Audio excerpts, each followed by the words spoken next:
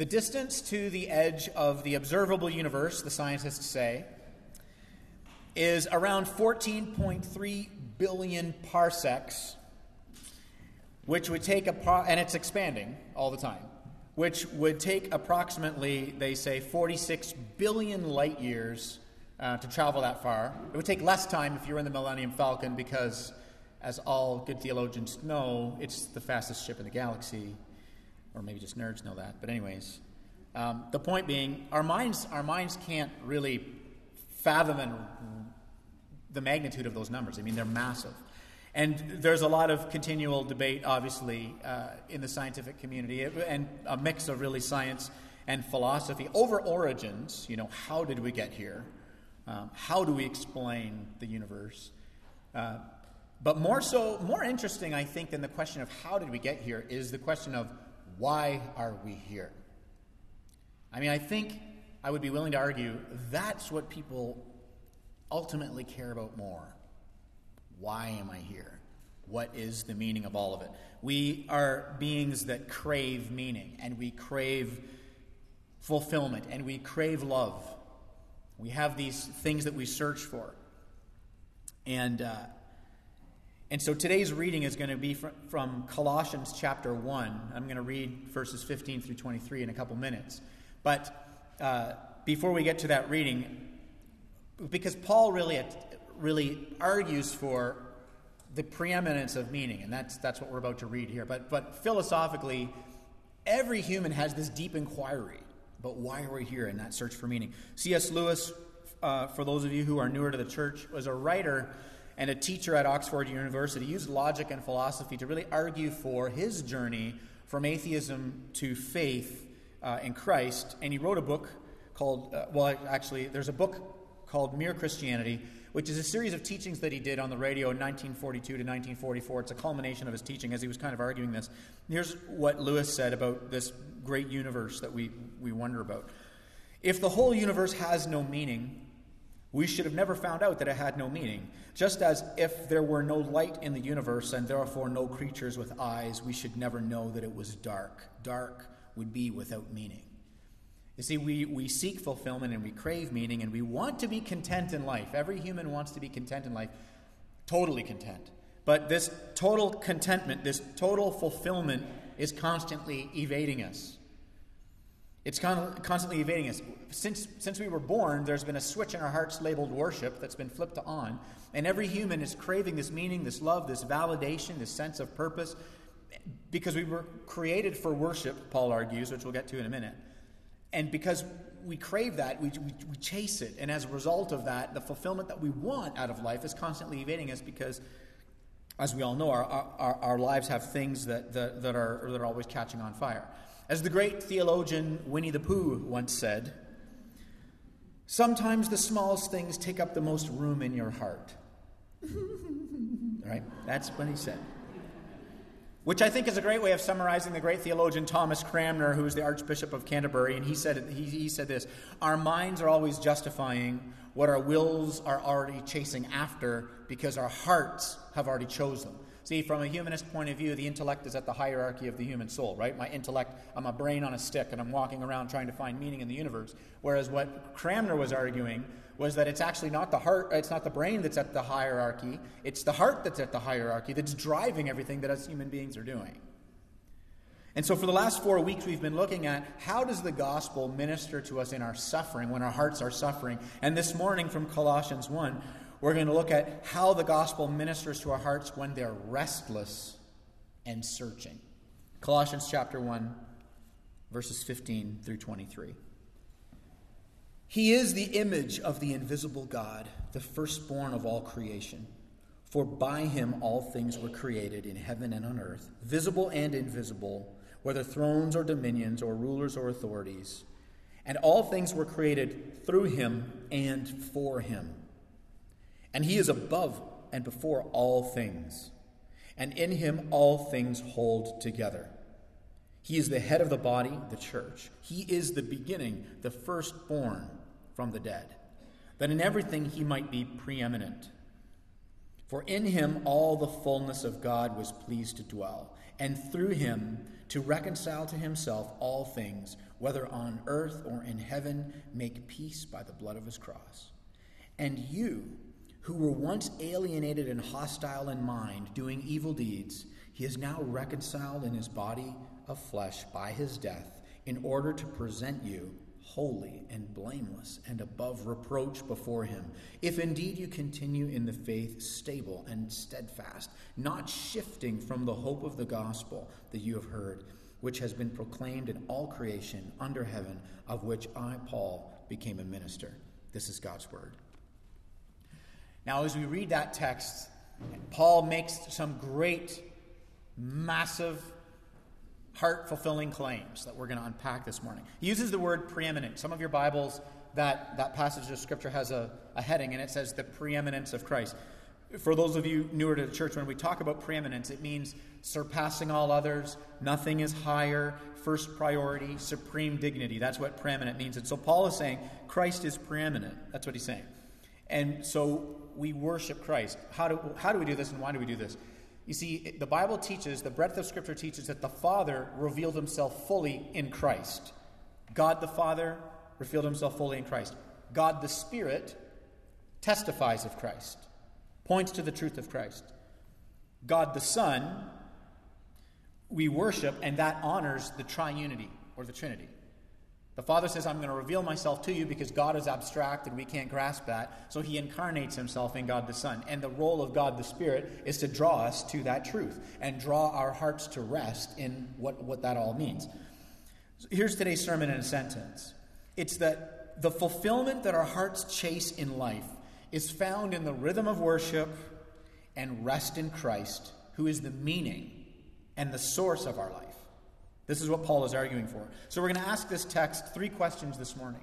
The first question is, why do we have an entire letter dedicated to the claim that Christ is ultimate? Because the whole letter of Colossians, that's the point. That's why Paul wrote it. I'm writing this entire letter to prove and to show you and to encourage you that Christ is ultimate. So first of all, why do we have a whole letter dedicated to that? The second question is, on what basis does Paul make that claim, that Christ is ultimate? And then the third question is, how do we benefit from remembering that Christ is ultimate? So let's start with this first question of why do we have the entire letter? You know, there's more Christ per square inch in Colossians than in any other of Paul's other letters. And he goes to this great lengths to show Christ's supremacy and the supremacy of his grace and the implications of his grace, you know, that we celebrate every Sunday when we gather. And Paul wrote this letter because there was a huge threat to the church in Colossus. It wasn't a threat of social rejection like in Thessalonians that we had been talking about. They're social outcasts because they turn their back on culture, and so there's suffering rejection in that way. It's not that. And it's also they're not suffering a physical rejection under Rome and under Nero's power like we studied in 1 Peter, where the church is like physical threats because Rome is, rising to this, they're at this place of totalitarian power. It's not that. It's not an emotional or a physical threat. It's a soulish threat. You see, here's the threat is that they're going to have suffering of their souls, and Paul is really concerned about this. You see, if you don't eat, your body shrivels. And if you worship the wrong thing, your body shrivels. Your soul shrivels, I'm sorry. And so Paul is concerned about the shriveling of their soul. Colossus was this small cosmopolitan city. There was an ethnic blend. There was a religious blend. It was a lot like KW. A lot of different worldviews, a lot of different ideas about religion, a lot of different ideas about, this kind of... It was a real mix. It was like our city. Paul wrote this letter from prison. Paul was never even at this church. This is actually a small house church. It's not even the size of Redeemer. Just to put this in context for you, this is a handful of Christians that God is so concerned about that he moves Paul to write this letter to this house church in Colossus. And it's incredible that we get to benefit from all of this. There was a young guy named Epaphras. He went to Ephesus and he got saved under Paul's ministry, and he went back and he planted the church. So Paul never actually even been there, but yet he writes this letter. Why? All of this is grace on display. All of this just shows how much God cares for you. That here's this group of Christians, and they're about to get led astray by some ideologies and some philosophies, that their hearts are going to chase after something to get meaning, and it's going to let them down. and their souls are going to shrivel because they're going to spend their entire lives chasing and worshiping something that is incapable of satisfying their soul. So Paul writes this letter and says, hold on, I got to dial you guys back to the preeminence of Christ. And the good news in all of this is that God's concerns are not based on human distinctions. It's not on how important are you or not, how big is the church or not. Well, it's a big church, so it's important. It's a small church. It's not relevant. God moves Paul to write to this small handful of Christians. The Spirit moved Paul to write it, and we're benefiting from it. And God sees you. Colossians 1, if anything, it should encourage you, church, that it's like God sees you and your confusion and your pain and your suffering, your frustration, your anxiety, your sorrow. He sees you, and He's coming toward you in His grace to minister to you in that. And so the threat was this blend it was this eclectic blend of Jewish legalism, Greek philosophy, and Eastern mysticism. But the interesting thing about it, because it was a polytheistic culture, so they were kind of weaving these things together. But what they did was they put it in a framework of Christianity. So they used Christian terminology, kind of it had a facade of Christianity, but the teachings were not Christian teachings. So most theologians agree that this was kind of the gateway to this idea that we call Gnosticism, which showed up later. But anyways, the point is this. They brought a bunch of different teachings together that were essentially saying, if you really want to be fulfilled, you have to go beyond Christ. We're not going to deny Christ. We're just going to say, if you really want your heart to come to rest, to be okay with what you got to deal with on Monday, you got to go beyond Christ. Christ is nice, but He's not preeminent. Oh yeah, that Jesus Christ guy, we think He's great. Let's talk about Him for sure. But when it gets right down to the brass tacks of having soul rest, you got to go past Jesus. That was what was going on. So Paul goes, whoa, stop the bus. Hang on a second here. You're about to go down a road of chasing something. You're going to get on a treadmill of works, and you're going to get on a treadmill of chasing stuff, and you're entering a marathon with no finish line. So I got to dial you right back to Jesus. That's where the rest is. And so this is what he does. A man named James Smith, who I've just recently been introduced to, he's a professor of philosophy at Calvin College. He's a theologian. He says this: our wants, our hearts, our wants reverberate at the epicenter of the human person. And so what Paul is doing here in Colossians is he's challenging the ideologies and he's challenging the idols in the culture that are promising what they can't deliver, which is rest. Getting back to the original argument of the universe, right? If you come to the conclusion that you came from nowhere, you're going nowhere, you are the product of a purposeless process. And from an objective point of view, your life objectively has no meaning whatsoever. How does that lead you to a place of emotional and intellectual rest?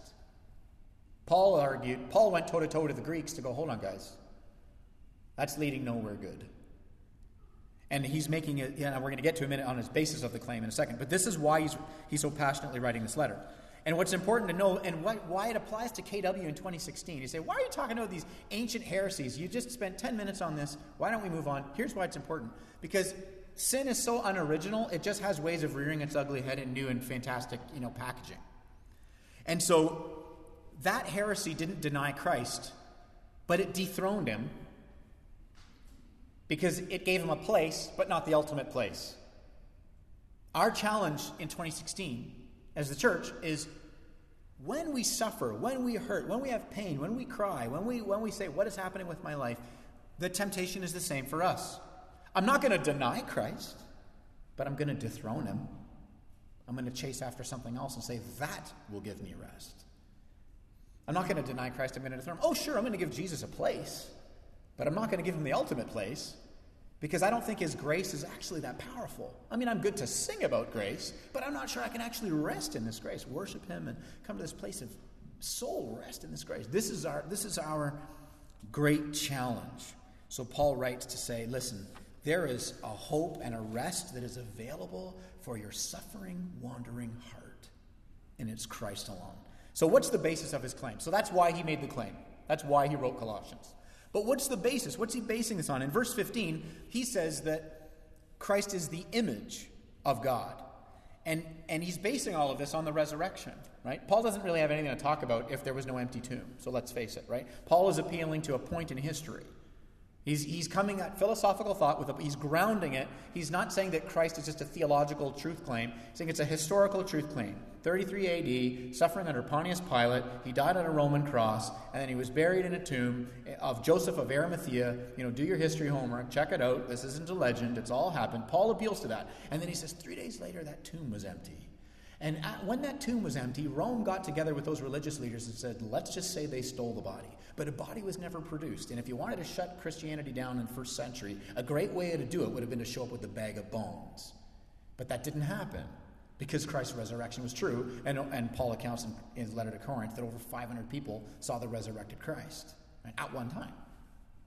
So Paul is appealing to this, and then he says in verse 15, the image. He's the image of God. Now, Adam, the first Adam, was made in the image of God, but here Paul is saying he is that image, right? Adam was made in the image of God. You and I are image bearers. We're made in the image of God. We're photocopies. But Christ is the image. He's the original. He's the express perfection. That's why he's preeminent. That's why he says all that. If you want to know what God is like, that's why you look at Jesus. That's why I say that. God is 100% like Jesus. God is 100% Christ-like, if I could use that terminology. To say God is so vague, if I was to nail it down and be like, what is he truly like? I look at Jesus. And so Paul is making this appeal, and he's saying that, God who you can't see is 100% like Jesus who you can see. And, I had this funny moment with Nigel when Susan and I were out the other day, and I went to his school. And I walked into school, and as soon as I walked into school, some of the teachers looked at me and they said, "Oh, hi, Nigel's dad." They'd never seen me before. But they just looked at me and they said, "Oh, hi, Nigel's dad." So we had this funny conversation about how Nigel resembles me. But then when we were on the way out, Nigel says, well, Dad, that's because you look like me, right? Which is obviously, right? Obviously I look like him. But it was so cute. We can sometimes get this thing backwards where we think that, we're living our lives and God exists for us, and there's these things you've got to deal with on Monday that are like real things. It cause your heart to be, because life is hard. If you take long enough to talk to everybody in this room, everybody has stuff, right? And so sometimes we get this idea like, God looks like us. Well, God, this is what I'm up to, and I'd really like you, by 2:30 on Wednesday to take care of this. And this is how we seem to relate to God. Paul flips the script, and he goes, he's the image. And then he calls him the firstborn of all creation, which again doesn't mean that Christ was made. It means that Christ is first, priority, that same preeminence conversation, right? When the JWs knock on your door and they talk to you, if you re-engage the conversation with them, you get down to this point where ultimately what they believe is that God created Jesus, right? And I would talk to them and I'd say, well, I can't think of anything less gracious, and it's horrifying if God just created a man and said, you go and die on the cross and solve everybody's sin problem. That's horrifying. But if God came himself and dealt with my sin problem, that's glorious. That's grace. And I was engaging with a guy in this conversation, and this is one of the texts that he turned to. Look, see, Christ was firstborn. I said, well, that doesn't mean that he's the firstborn. God created him first. It means that he's above everything. He's preeminent. That's the Greek. That's what it means. And so he actually sent me a sermon that he spoke on Genesis, and he said, I want you to look at this. And so he blew it all out about how God created Jesus. And at first I deleted it, and I was like, I don't have time. And I was like, maybe he took the time to send it. So then I sent it back with a bunch of things to kind of argue what I'm arguing with you right now. That if Christ isn't preeminent, if he isn't above everything, let's just shut the doors of the church and sleep in on Sunday mornings. My goodness, there's better things for you to do with your time if there's no resurrection. Seriously? Why should anybody get out of bed and sit here and listen to me talk for a half hour every time? That's not relevant unless Jesus rose from the dead, and it's his means of grace that comes and actually quiets our souls as the living Christ ministers to us. That's the only reason. That's the only conceivable reason anybody should get out of bed on Sunday morning, is to have Christ preach to them, if he's truly alive, which he is, which Paul was appealing to. And so that's why Paul uses all this language. In verse 16 through 18, Paul uses these great prepositions. He says, church, we are by him and in him and for him. By him, in him, and for him. And so the Christian faith is not maneuvering God to our agenda. We've actually been swept up into his great agenda. Right? We were created by him. We are now united in him. We've been created for him. So Paul is going to the Colossians and he's saying, I know you guys are going through stuff. I know your heart is suffering. I know you have, reasons every day to look in the mirror and say, boy, if I could just make it through this day, it would be great. We all have those things in our lives. So where's the rest going to come from? Right? Whether you're a person who owns your own business and you've got a set of stresses there, whether you're a high school student and you're trying to figure out, you're under that pressure because there's kind of that conversation in high school, like, the decisions you make today determine the rest of your lives, and you're just like, what? Dude, I'm just trying to figure out how to get a part-time job. And it's like, the pressure of the world. The things you do in this life echo throughout all eternity. And it's like the gladiators running the counseling, departments in all the high schools. Or you're a university student and you've just invested thousands and tens of thousands of dollars in your education, and you've got this cultural commentary going on back here that goes, yeah, but when you graduate, you better hope the economy is in such a place that you get a job. Real stuff. Where's the rest, though? I'll tell you where the rest is for the children of God. You are united to Christ. You're God's children. You're in his hands. He's going to provide for you. He's going to care for you. He's preeminent. And through hell or high water, when life catches on fire, his grace is there for you to quiet your heart, constantly recalibrating and bringing you back to that rest. And so when he says that we were created in him, it's not just the past tense act. That's how we talk about it in English, created. But in the Greek, there's more tenses. This is a particular tense called the aorist tense, and what it means is you were created, and you're presently created, and you are forever going to be created. We don't really talk that way in English, but in the Greek, what Paul is saying is he's sustaining you. He didn't just do this past tense thing. Boop, he created you. Okay, whew, my work is done. Good luck. You're made of dirt. You're going to return there one day. I hope it goes well for you. Right? That's not the picture. What Paul paints is he created you, and he is creating you, and he will forever create you because you're his child and you're in his hands.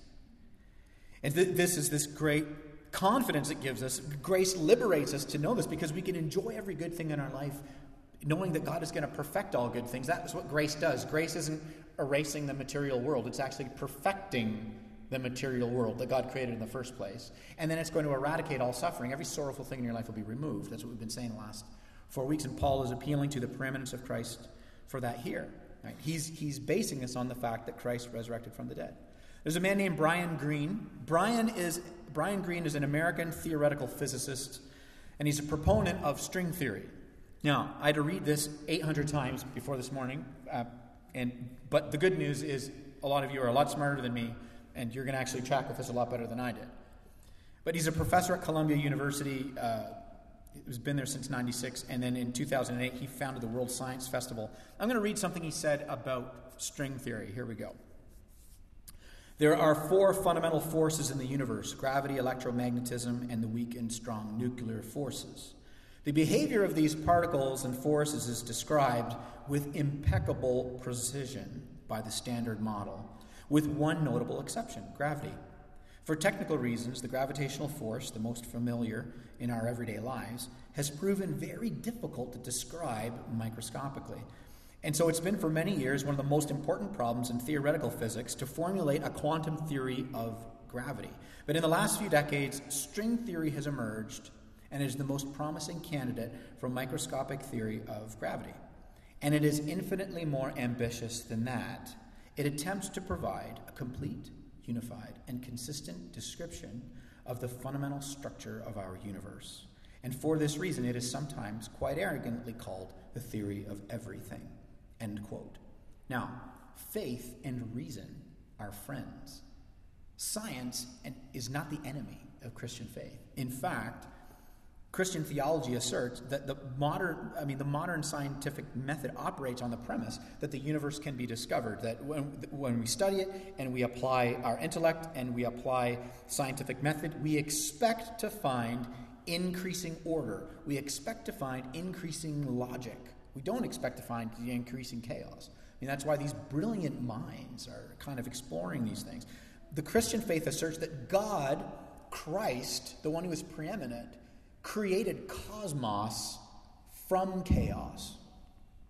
And so as it relates to us and to our world and to our universe, what Paul is saying in Colossians 1, on the backdrop of Greek philosophy, is this. He's saying that God is not only the one holding the strings, he is saying God is the strings. He's saying Christ is preeminent. We have been created for him. This great force that has sprung everything from a state of not being into being is God. And God has revealed himself in Christ, which is good news for you and I. To return to that grandeur when we got to deal with what we got to deal with on Monday. Because that's where the rest is. In the grace that Christ has done absolutely everything for us to be able to be called God's children. And a lot of people scoff at that. So they'd scoff at Colossians 1. They'd scoff at what I just said. But that's a little like an infant slapping its father in the face. Infants do that all the time. They slap their dads in the face and you say, no. And then the baby's so cute and the baby, no, don't slap your dad. You've seen kids do this. But the only reason a child can slap its father in the face is the father is holding it up that high. So of course we can slap God in the face and deny Colossians 1 and all these things, but that's only because God is holding the universe together. He's the strings. That's what Paul is saying. Is Paul being arrogant? Is he pulling this out of the sky? No, he's combating all the mysticism and philosophy from the day and appealing to an empty tomb. One who broke the barrier, right, of death, giving us the hope that we will break the barrier of death. Right? This is the hope of the gospel. To borrow again from C.S. Lewis in The Problem of Pain, which was a book he wrote in 1940, he says that a man can no more diminish God's glory by refusing to worship him than a lunatic can put out the sun by scribbling the word darkness on the walls of his cell. So we exist for him, that grand end of creation. And that's why in verse 18, Paul makes a connection, and he says the head of creation is the head of the church.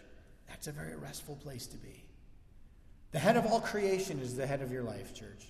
And in his great grace, he loves you, and he is with you in your suffering, in your anxiety, in your pain, to quiet your heart, to dial you out of that myopic place of, man, can I make it through today? To be able to find that rest that your soul is actually craving, to say, you know what? My life is in God's hands. So whether you're a high school student saying, can I make it through this day? To sit back at your locker and go, you know what? My life is in God's hands. Whether you're a student or whether you're married, or whether it's your children or whether you're retired and you're contemplating, the things that cause pain and suffering in your life. When your heart is restless and searching, Colossians 1, Paul dials it back and goes, hold on a second. Don't go past Christ and dethrone him and try and find peace and hope in this thing over here. This is going to disappoint you 10 times out of 10. That's Paul's appeal. Which leads us to the final thing. And the final thing is, how does any of this benefit us? I mean, how does it benefit us to remember that Christ is ultimate? In verse 21, he describes the people that he reconciled, which is you and me, alienated, hostile, evil. We don't think of ourselves as evil people because compared to our neighbor, we're not evil. But compared to the perfection of Jesus, who is all things loving and loved and sacrificed and gave himself for us, we are evil. And he saved us when we didn't even know we needed saving. And he came to us in grace even though we didn't deserve it. And he constantly comes towards us even in our doubt and our fear, and when we're like those little infants that slap our father in the face, he keeps coming towards his children in grace to quiet our hearts. And so then Paul uses the word reconciliation. That means that God didn't just forgive you to say, okay, you're forgiven, you're free to go. It means you've been reconciled. His anger, his wrath has been poured out on Christ. It'll never be poured on you. And he says you're free to come. This is the relationship you have with Christ. It's not, hey, church, when you leave today, make sure you do these 5 things, and then God's going to love and accept and validate you. No, it's done and finished in Jesus. And now from that place of rest in his grace, we get to go with that great boldness and confidence to live to his glory. In verse 18, when Paul says that you might have preeminence, this isn't an ego thing. God isn't some insecure deity that needs us to worship him so he can be God. He's not insecure and saying, say that I'm supreme, say that I'm supreme, say that Christ alone is, the king of the universe because I really need you to. No, he doesn't. He doesn't need us to do anything. He's not needy. We need to be fully human. God created everything from nothing, from sheer grace. He didn't need anything. And now he's recreating us from sheer grace. The head of all creation is our head. We have to remember this because we're, to borrow a line from Dr. Paul Tripp, we're gospel amnesiacs. We don't forget the details of the gospel, Christ's life, death, resurrection for the atoning of our sin. We don't forget the details of the gospel, But we we fall into that Colossian temptation, and we forget the implications of the gospel. That because Christ has done it all, because he broke the barrier of death, and one day death is not final for us, what are the implications of that enable us to have peace and rest in our worry and our anxiety and our frustration and our suffering and our pain? What are the implications of that, for there to be that soul rest, that rest that we're all chasing? That's what we need. Otherwise, we'll be tempted not to necessarily deny Christ, but to dethrone him, which leads us into a place of great worry and suffering and frustration. You see, the problem is our health. We have to make Christ preeminent, not because God is on an ego trip, but because our health fades, relationships get strained or broken, we hurt each other, our new toys lose their shine. The revenue this quarter isn't enough because next quarter is coming. Our spouses can't love us enough. Our children can't respect us enough. And our friends aren't loyal enough to be preeminent. So if we set up anything else to be preeminent, we will crush it, and it will crush us. Because we have a craving in our heart as human beings walking planet Earth to be fulfilled, and we will put all the weight of that fulfillment on that thing or on that person, and we will crush it because it is incapable to be God. And it will crush us because it will disappoint us every time. And it won't be able to satisfy the rest that only comes in resting in Christ alone. So here's the good news as I close. The good news is that the Bible begins with a conclusion. It begins in Genesis 1:31 by God saying, "It was very good." And that's the trajectory. That's where we're headed. The Bible begins with that conclusion. And so the Lord of all creation is Lord over us. He is restoring all things to himself. He's restoring us. God created that physical universe by grace, and through Christ, he's going to perfect it by grace. He's perfecting us by grace. And so, to borrow from Robert Weber, the future of the church is ancient. Christian wisdom in a postmodern world can be found in a return to the ancient voices who never fell prey to modern reductionism. Right? In other words, to be fully human, to be fully fulfilled, we have to know who we are in relationship to who he is. And who is he? Preeminent, supreme, above all things, made everything for himself. So how do I know myself in relation to that? It's a place of great rest. He's the creature, I'm the creation. I get to just crete. I get to be dependent. I get to go through this life knowing that, God is with me in my pain and in my suffering, and he alone can quiet my heart. This is the awe-inspiring mystery of the God-man, Jesus Christ. He flung the stars into the heavens with his hands by his power, and he allowed nails to be driven through those hands by his grace. Let's pray.